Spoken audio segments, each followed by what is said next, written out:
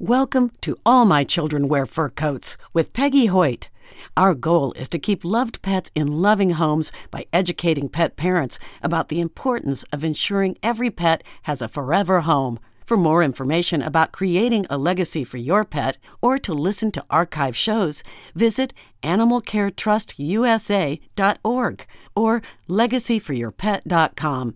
Join your host, author, estate planning attorney, and animal advocate, Peggy Hoyt. Hello, pet lovers. Welcome to All My Children Wear Fur Coats. I'm your host, Peggy Hoyt. This show is brought to you by the law offices of Hoyt and Bryan, where we create estate plans for pets and their people. Also brought to you by Animal Care Trust USA, a not-for-profit organization dedicated to keeping loved pets in loving homes. We educate pet parents about the importance of using a pet trust when planning for their loved pets. Today, I have the absolute privilege of introducing you to our special guest. Her name is Stephanie Perkins. She's a director at Tallahassee Memorial Healthcare here in Tallahassee, Florida. And I want to welcome you to the show, Stephanie. Thanks, Peggy. I'm super excited. Thanks for having me. Absolutely. So, since we love to talk about animals on this show, nothing better than talking about something that you're doing, and that has to do with animal therapy. So tell us a little bit about yourself, and then tell us how you got involved with animal therapy. Oh, gosh. Well, I actually got started. I'll just start at the beginning. I got started in 2001 when I adopted a dog from the shelter, and she was a busy breed, an Australian Shepherd. And I thought, oh, my gosh, I need something for this dog to do, and I want to do something with her. And I saw an article in the newspaper about animal therapy, and we got involved as volunteers. And shortly thereafter, they needed a coordinator, and I'm pretty sure no one else wanted the job, but so I got it, luckily for me. And I was doing that part-time for, 15 or 16 years until I came on full-time in 2016 as the director. Wow, that is really exciting, because that just goes to show that if you're passionate about something, you can actually turn it into a career. Absolutely. I have a geology degree, so it couldn't be further from the animal field. Oh, my goodness. Okay, so tell us a little bit more about this dog that got you started, this Australian Shepherd. Oh, she was wonderful. She was 2.5 years old and just perfect from the moment we got her. She really loved people, and I thought, she needs something to give back to the community. People love to pet animals, and I just love interacting with my animals and watching other people get joy from that as well. Well, and I guess it was very fortuitous for both of you that the day you visited the shelter that she was there. And what was her name? Kenya. Kenya, okay. And did she come with that name, or did you give her that name? No, we gave her that name. She was an owner surrender for, I guess she had a ton of bad behaviors at her previous home, but she was perfect for us. Just goes to show you, get the right peg into the right hole, and it all works out perfectly. Right. So Kenya reminds me of a border collie that I adopted once upon a time, because that's also a very busy breed. And that was the very first dog that I actually got involved with in animal therapy as well. And she was involved in one of those programs where the kids read to the dogs. Right. Do you do that? We do. That's one of our sub-programs. Okay, awesome. Well, tell us a little bit more about TMH and why they do the animal therapy. So as you probably know, animal therapy is a rapidly growing field, and it involves using trained animals to help people recover from or maybe better cope with health issues like cancer, heart disease, mental health disabilities.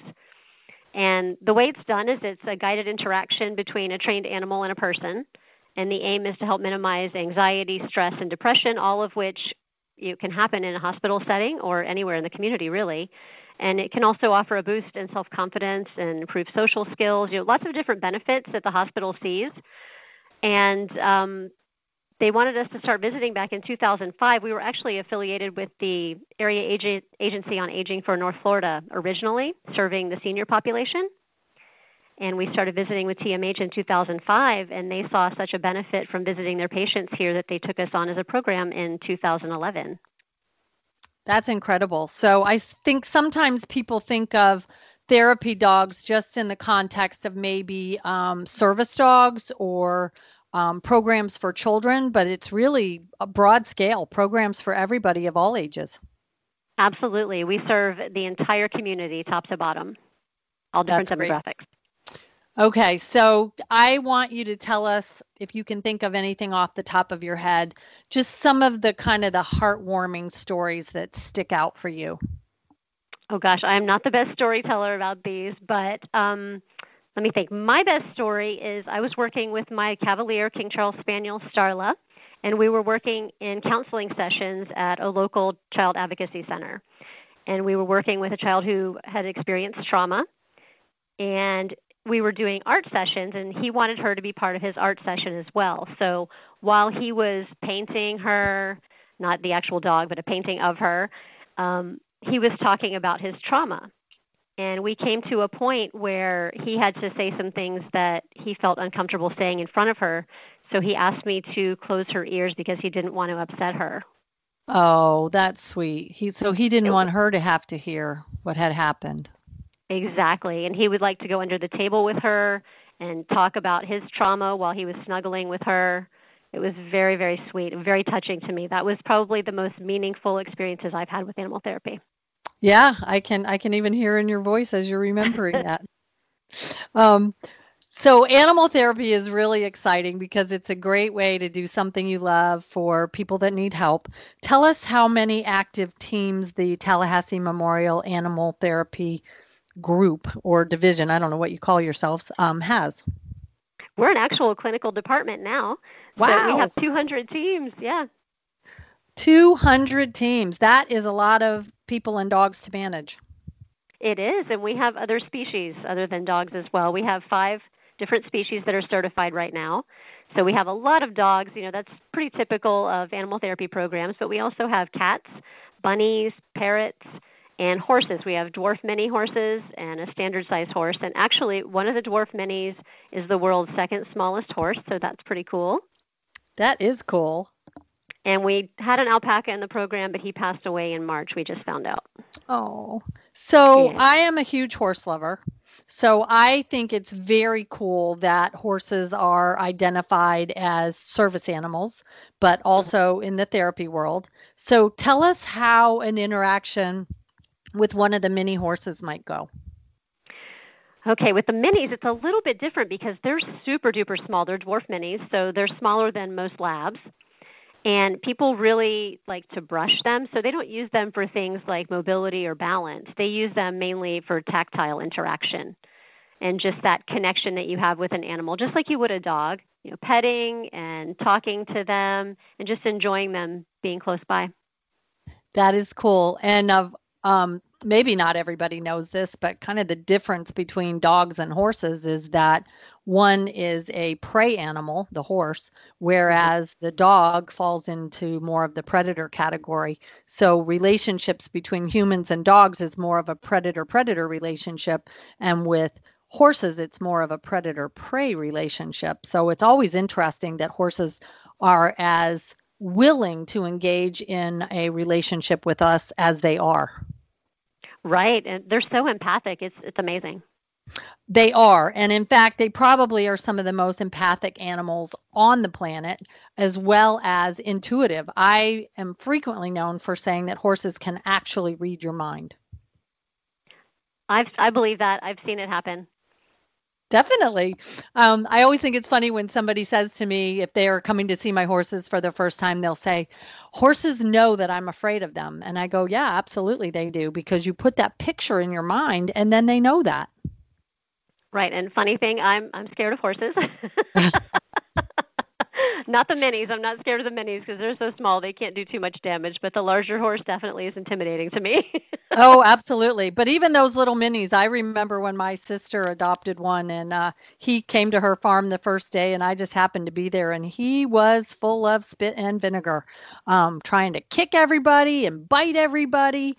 He has since mellowed considerably, but you put him in a pasture with a group of larger horses and he's definitely the boss.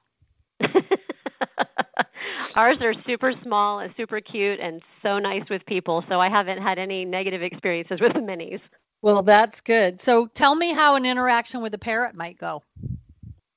The parrots are super interesting because they're so delicate and so fragile. that our handlers have to be super careful with them. And people think, oh, you can't pet them or you can't hold them. But we have one named Rocky. She is, I think I'm going to probably get this wrong, but I think she's 27 years old this year. And she is an umbrella cockatoo. But she loves to go to other people. So she'll step up on their arm. She'll snuggle in their hair. She loves long hair, so she'll snuggle up behind that. And she's just a lovely, lovely creature to interact with. But people really bond with her just like they do with the other animals. Just you can't do it as tactilely, I guess. It's not you can't touch them as roughly or pet them as much as you can the dogs, but you can still connect, and they look at you with those beautiful little eyes. It's wonderful. That is true. They do have a way of looking at you. And I have never personally owned a bird, and so I always appreciate interaction opportunities with birds, but I can just see how fun it would be to have a cockatoo like Rocky snuggling into your neck or into your hair, and what a great experience that would be for somebody. I think one of the coolest things is watching her and her handler interact because they have such a long relationship. You know, they've been together since she was a baby bird, that just how well they know each other and how they function together is very, very cool to see. And I think a lot of people like just watching that. I bet they do. Okay, so tell us about the cats, because we don't always see cats in therapy roles, but of course they're great therapists. They are. We actually have a lot of requests for cats, but we have very few cats in the program because, as most people know, people don't take their cats out and socialize them like they do their dogs. So cats tend to not be as accustomed to travel or new environments.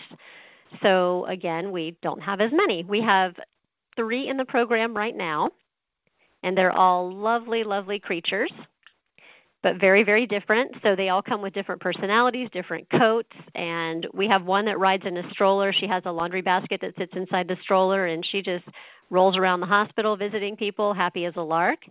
We have 2 new ones coming in. One is a younger cat, and he also is in a stroller, but he just lays out, has his little arm laying over the edge of it, totally relaxed. And again, more people are allergic to them, so we have to be a little more careful about where they go, but highly, highly popular and wonderful little creatures. Of course, of course. And then bunnies. Who doesn't love a bunny? Right. Bunnies are so cool. They are really cool. Yeah, we have 2 bunnies in the program right now, and I have a large bunny that I'm thinking about testing in the spring. She's about 15 pounds, so the other 2 are very, very small and cute little things. One's a lop and one's a dwarf. He's just adorable little guy. They wear little costumes. But again, with bunnies, you have to be super careful about people handling them. So they stay in their stroller, and people interact with them in the stroller because they're prey animals and they don't like to be picked up. Correct. That's right. They are really fragile too. And I think people are maybe not aware of how fragile they are, or even how high maintenance they are in terms of their care requirements. Right. They are. They're not just, stick outside animals. They have very high social requirements and health requirements as well. Absolutely. So I bet you the alpaca was quite the hit when you had the alpaca as part of your team. Oh, my goodness. Yes. Everyone wanted to meet the alpaca. The alpaca actually made a debut on, I think it was Live PD at the fire station here in Tallahassee. He went to visit, and he was just wildly popular. Here at TMH, we had him in the lobby for animal therapy fair that we were having, and all of our staff members wanted to come down and meet him. He had one eye, and they think he was a little bit older than they were led to believe when they adopted him. So he unfortunately passed away in March, but during his short time with us, he made a huge impact. They have such beautiful faces. They do, and I recently learned that apparently they're not well suited to life in Florida. Oh, because of their heavy coats. I'm not sure about that. I think it had something to do with parasites and maybe just the environment, being subtropical. Okay. I can see where that would be true. I have a cousin who actually raises alpacas up in Pennsylvania. And I had the chance to go there a few years ago in the middle of the winter, and I got so tickled because they had little sweaters on the baby alpacas. Oh my gosh, that's adorable. It was so cute. Um, they they just have the dearest personality. So I can see where all of these animals, the dogs, the cats, the bunnies, the parrots, the dwarf horses, the alpaca, that they all bring something different but special to the table as part of a therapy program. Right. So talk to us a little bit about the different types of therapy programs you offer. Well, as you mentioned before, you and your dog participated in a program where children read out loud to your dog. Mm-hmm. So we have that. It's called the READ program, the Reading Education Assistance Dogs program, and we have 65 teams who participate in that at local libraries and schools. And actually, we've had cats participate in that as well, so it's not just Reading Education Assistance Dogs. Mm-hmm. And then we have our Courthouse Therapy Dogs program, which is right now 36 teams.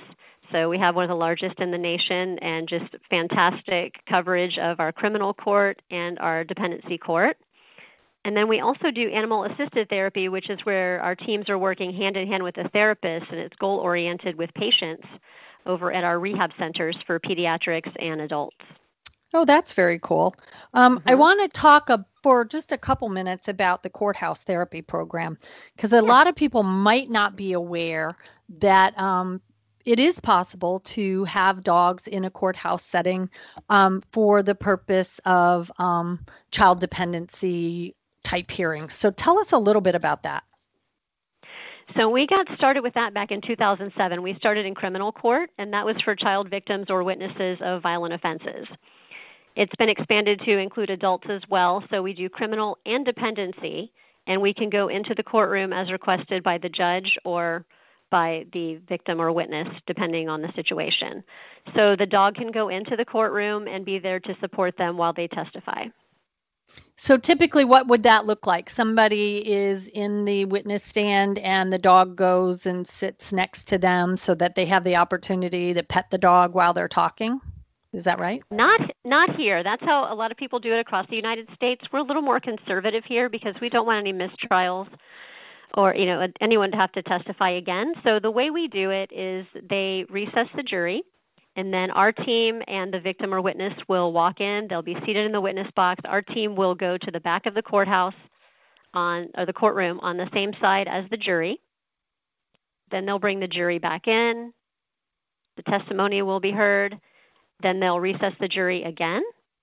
And then our team will leave, and then the victim or witness will join them out in the hallway for decompression or back at someone else's office for that. Okay. So it isn't necessarily what we're thinking about from TV, perhaps. Right. Yeah, we just don't want it to be prejudicial, and we don't want there to be questions of why does that person have the dog, and it just raises a lot of concern when the dog is actually up in the witness box with them. It's not a very comfortable situation for us either. We have to be close to our dogs. We like to be there in case something happens, they need us, and to advocate for them. And to have us up there as well, it's very, very messy. I can see that. Well, in 36 teams, that's incredible. Yeah, we have wonderful, wonderful volunteers. So the dogs that go into the criminal court cases, into the courtroom, they have to be bomb-proof, super quiet, be able to be there for long, long days sometimes. And then the dependency court dogs can be a little different. They can be a little more energetic. They can be more relaxed in their behavior because it's usually a waiting room situation. The families are stressed. They get to goof off and show some tricks, fun stuff like that. They don't have to be so serious and calm. Oh, that's good. Well, and is there a particular breed or breeds that you feel like are better suited to therapy type work? Nope, not at all. I've seen it all. So just the disposition of the individual dog, not a breed choice. Absolutely. And the disposition of the handler matters just as much. Okay. Yeah, I can see that. And what kind of training do they have to go through in order to become one of your teams? So we first have an initial screening. That's where we bring them in. It takes 10 or 15 minutes, and we just assess them as a team for suitability for the program. So we make sure that they're okay around loud noises, a stranger touching them all over, doing basic obedience in a strange environment, those sorts of things.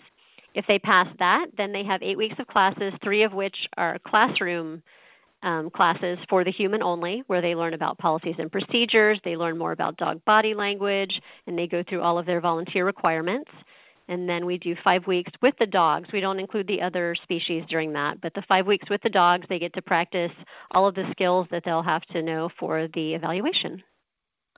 Okay, and then there's an evaluation, like a test almost, that they have to pass. Exactly, and they have to do that every 2 years to make sure that they're maintaining their skill set. And so we're certifying our teams every 2 years. And is there a specific name for that certification? No, we actually do our own in-house certification. Okay, that's interesting.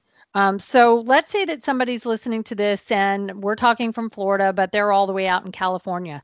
Are there programs like this all around the country? Absolutely. Absolutely. You can Google it. I'm pretty sure you can find it anywhere. Okay, excellent to know. Well, and I know I would be remiss if I didn't ask the question about what a typical therapy session looked like before March of 2020 and what it looks like now. So before March of 2020, we would actually take our animals in to visit with people, and the people could touch our animals with their hands in a safe way. They could interact with them. We could chat with them while they petted our animals. We could be in close contact in patient rooms. And since the pandemic, we now are doing most things virtually. All of our READ program stuff is virtual through the schools. So I conduct my READ sessions in my office. I have my dog here with me. We Zoom with the child. The child reads on the other end of the Zoom. And that's worked out brilliantly. I was shocked. We even did our READ training for our new teams virtually as well. And that worked out perfectly. Interesting, because maybe that opens the door for dogs that maybe wouldn't be great in a one-on-one environment, but do great in a Zoom environment. Exactly, and it's actually opened up some visits for some of our contact isolation patients here at the hospital. We thought, well, if we can do this for people with COVID, why can't we do it when people can't get visits because of some sort of infection? Sure, like the boy in the bubble, right? Exactly.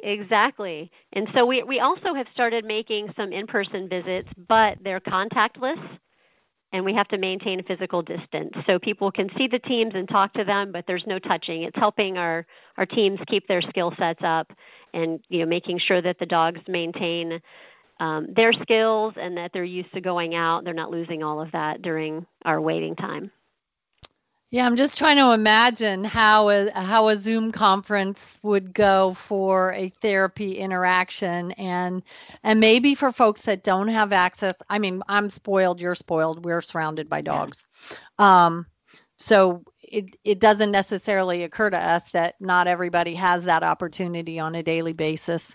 And but being able to be introduced to a dog that way in a non-threatening environment, and then have the opportunity to develop a relationship. Absolutely. And I think the coolest thing about it is, so when we're visiting normally before COVID, we had to have our dogs on leash. The dogs have to be well behaved. They have to be perfectly groomed. There's a lot of things to look at in the environment, a lot of stress for the handler as well. And with the Zoom, it's really relaxed. So I have my office. My dog does not have to be freshly washed. She can be 2 days off a bath as long as she's brushed and looks nice on camera. That's great. She doesn't have to be on leash, so she can act like a normal dog. And it actually gives people in our community a chance to see what therapy dogs look like in real life, so they don't see them as their perfect little robot selves walking around the hospital. They get to see them goofing around the office, playing with a toy, sleeping, doing all sorts of things like that. Oh, I think that's great. And I do remember that was one of the challenges for me in particular, was making sure that my dog was perfectly groomed to go out for these visits, because I live on a farm, and it's, she was always outside and playing around in the dirt. Yes. It's been so nice not doing weekly baths. I bet. And the dog probably appreciates that too in the long run. Absolutely. Tell us anything else that you can think of that just strikes your heart and is something you would want to share with people that maybe are hearing about animal therapy programs for the first time. Oh my gosh. If this is your first time hearing about it and you haven't experienced it, I highly encourage you to reach out to either us or some of the other groups that are doing it, at least virtually, so that you can just get a little taste and see what it's about. And if you're interested in doing it with your animal, you can go online and learn more about our program or any of the other programs across the United States. Everybody does it a little differently, but you basically just want a nice, calm, relaxed animal who enjoys meeting people. And you can do a lot for your community and yourself by volunteering. I mean, it really is very selfish of me to volunteer my time to do this when I was volunteering before, because I would go home feeling probably far better than the people that I visited. Right. And now you get paid for it even better. I know. And I get to bring my dogs to work every day, and they're awesome. It's so wonderful. That is a wonderful thing. I bring 2 dogs to work every day. And my clients totally appreciate that. And of course, I appreciate it as well.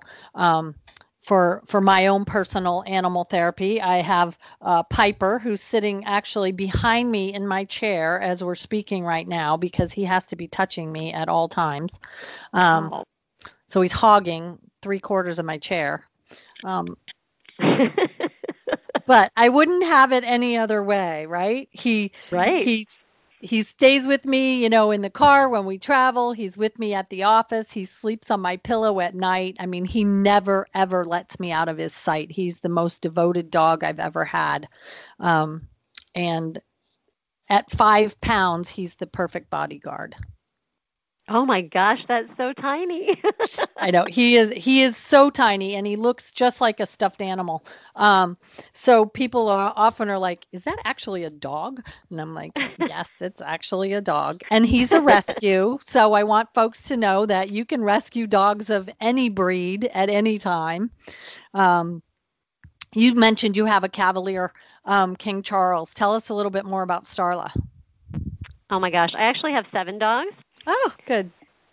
4 of which are therapy dogs. One of them is a retired therapy dog. I have 4 Cavaliers, a Pekingese, a Lab Golden Mix, and a Lab. And we actually, as part of our therapy program, we will adopt career change dogs from like Leader Dogs for the Blind or Paws with a Cause, and place them with our volunteers who've had a loss, so they can get back to work sooner, because the dogs have had their puppy raiser training and they're great temperament, they're just set to go for therapy work. Absolutely. So. Well, and I had the absolute pleasure to do some puppy raising probably about 10 years ago. And one of the dogs that was one of my charges, his name is Pete, and he's a long-haired black lab, and he has had several excellent gigs in his lifetime. And then he became a pet at my house at some point in his career. And recently he has gone to cheer up a family who lost their black lab. So he's actually doing some therapy work at the moment for a family that was heartbroken over the loss of their dog. And I'm going to be surprised if he wants to ever come home, because he is certainly enjoying being an only dog. Because like you, I have 7 dogs. And although he was one of the biggest of my dogs, he wasn't always the one that was seeking out the most attention. And so he probably didn't get all of the love he deserved. But now, as an only dog, he is just loving every minute of it. That's wonderful. And I want to thank you for puppy raising, because that's a wonderful, wonderful thing to give to the community. And the dogs that we've received as career change dogs for our teams, they've been fantastic, and they give back so much to the community, just as well as our rescue dogs and the dogs that come from breeders. We have dogs from all over in our program, like even my personal dogs. I have some from breeders, I have some rescue dogs, and then I have my career change dogs, and they all work wonderfully and serve different purposes. Sure, and dogs are so adaptable. That's the best part about them. I will admit that puppy raising was a challenge for me, because I get very attached. And my first one was very, very painful to let her go, despite the fact that I take a lot of pride in knowing that she's doing a wonderful service for somebody who needed her far more than I needed her. But it was like losing a child when you have to, give them up, which is how we came to get the second puppy raising, because we had that little hole we needed to fill in our heart. And of course, he has come and gone several times during the course of his life, but the door is always open and he is always welcome back. But in the meantime, he's off serving, another purpose. And same with my border collie. I found her as a stray when I was vacationing in Ireland, and I actually brought her back to the United States from Ireland, and she went from being a stray living on the moors, like a feral dog, to being a loved dog as a pet. And then one day, one of my clients said to me, we've been giving it a lot of thought and we'd like to have Fiona. And this particular family had 2 adult disabled persons in their family, and it was the perfect placement for Fiona to go on to her next job. And she served that family for years, and they just loved and loved and loved her. Oh, wow. That is wild. Yeah. So she went from wild dog on the moors to a therapy dog for a family with some kids that really needed that support. And she had a wonderful career and a wonderful life, and even got a full 2-page spread in an Irish magazine about dogs, about her wonderful life. Oh, that is amazing. Yeah. So dogs and cats and bunnies and parrots and horses and alpacas and all kinds of animals, they serve us in so many wonderful ways. And I'm so glad that Tallahassee Memorial and their animal therapy program has done so much. And we thank you, Stephanie, for setting an example for what can be done, going from volunteer to full-time professional. Well, that was the luck of the draw for me. I'm the one who really lucked out. So for folks that want to get more information about your program, tell us where they can find that information. You can go on our website at tmh.org/animal therapy, all one word, and that will take you to our information on TMH's webpage. Yes, and there's a video there that talks about what is animal therapy, and it looks like it stars you, and that's wonderful. And it looks like you are also a member of Animal Assisted Intervention International. What can you tell us a little bit about that? That is a fantastic international organization of people doing exactly what we're doing.